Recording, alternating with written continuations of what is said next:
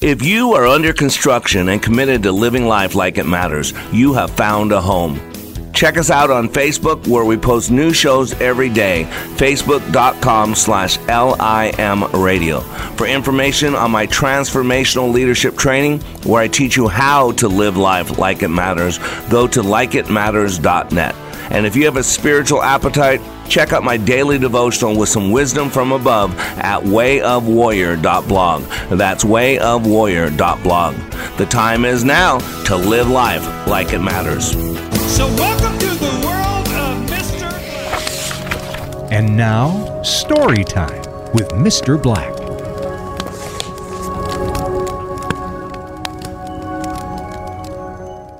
The Three Questions by Leo Tolstoy, from the Gospel in Tolstoy, translated by Luis and Alamir Maud.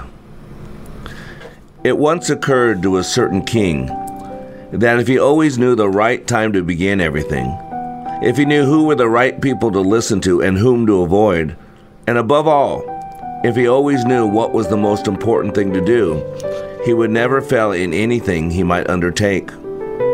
And this thought having occurred to him, he had it proclaimed throughout his kingdom that he would give a great reward to anyone who would teach him what was the right time for every action, and who were the most necessary people, and how he might know what was the most important thing to do.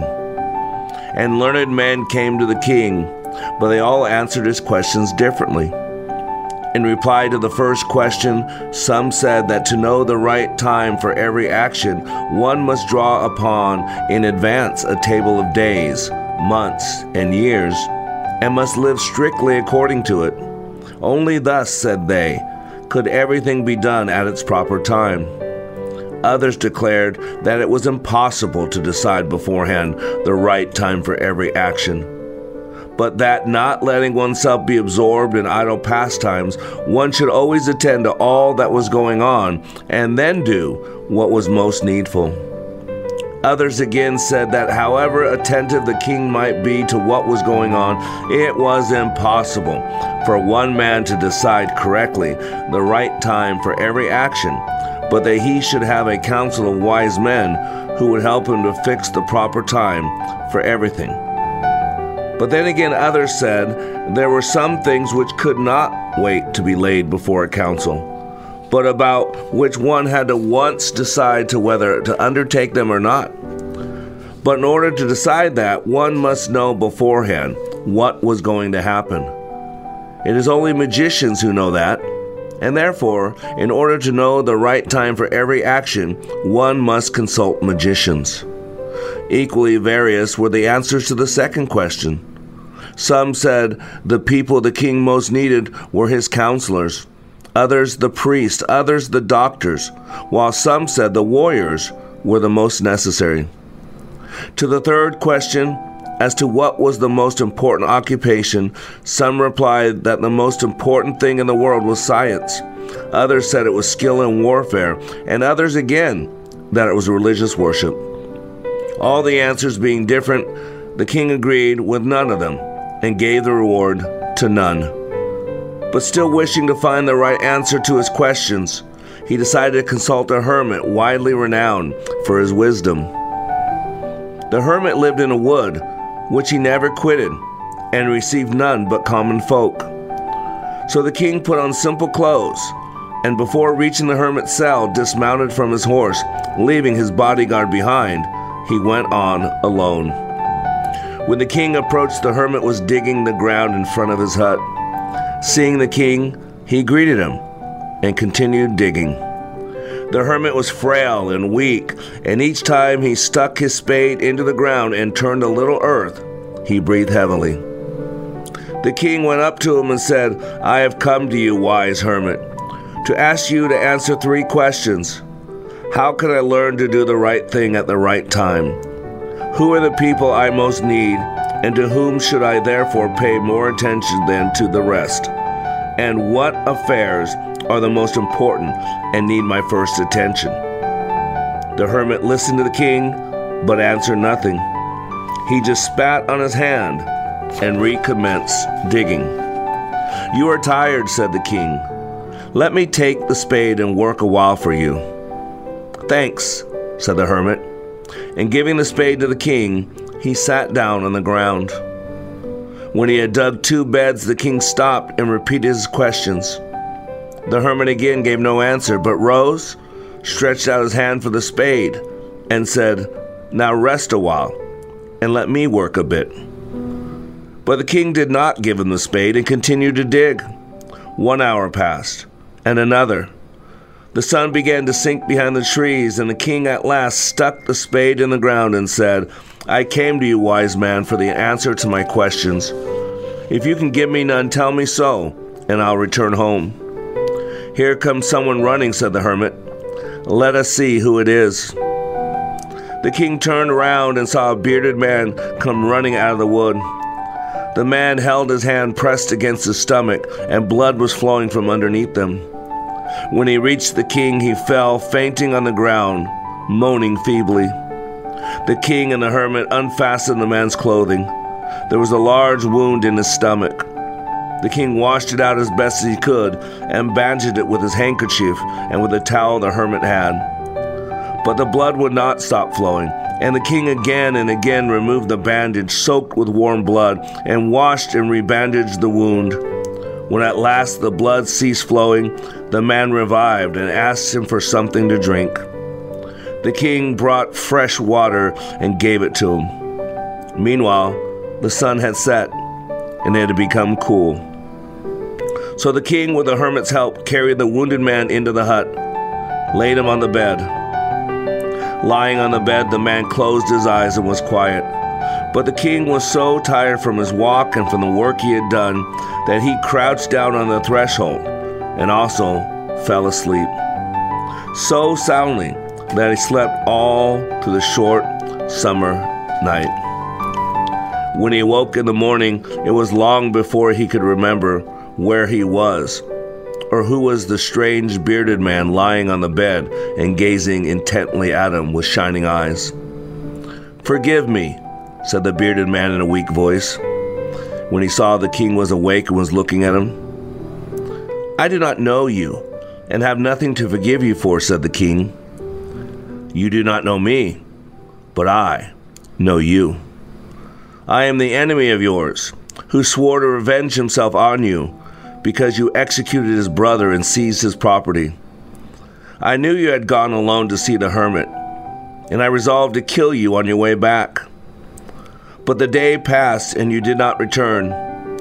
So I came out of my ambush to find you, and came upon your bodyguard, and they recognized me and wounded me. I escaped from them, but should have bled to death had you not dressed my wound. I wished to kill you, and you have saved my life. Now, if I live, and if you wish it, I will serve you as your most faithful slave, and will bid my sons to do the same. Forgive me." The king was very glad to have made peace with his enemy so easily, and to have gained him as a friend. And he not only forgave him, but said he would send his servants and his own physician to attend him, and promised to restore all his property. Having taken leave of the wounded man, the king went out into the porch and looked around for the hermit. Before going away, he wished once more to beg an answer to the questions he had put. The hermit was outside on his knees, sowing seeds in the beds that had been dug the day before.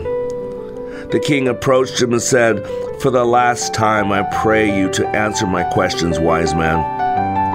"You have already been answered," said the hermit, still crouching on his thin legs and looking up the king who stood before him. "How answered? What do you mean?" asked the king. "Do you not see?" replied the hermit. "If you had not pitied my weakness yesterday, and had not dug these beds for me, but had gone your way, that man would have attacked you, and you would have repented of not having stayed with me.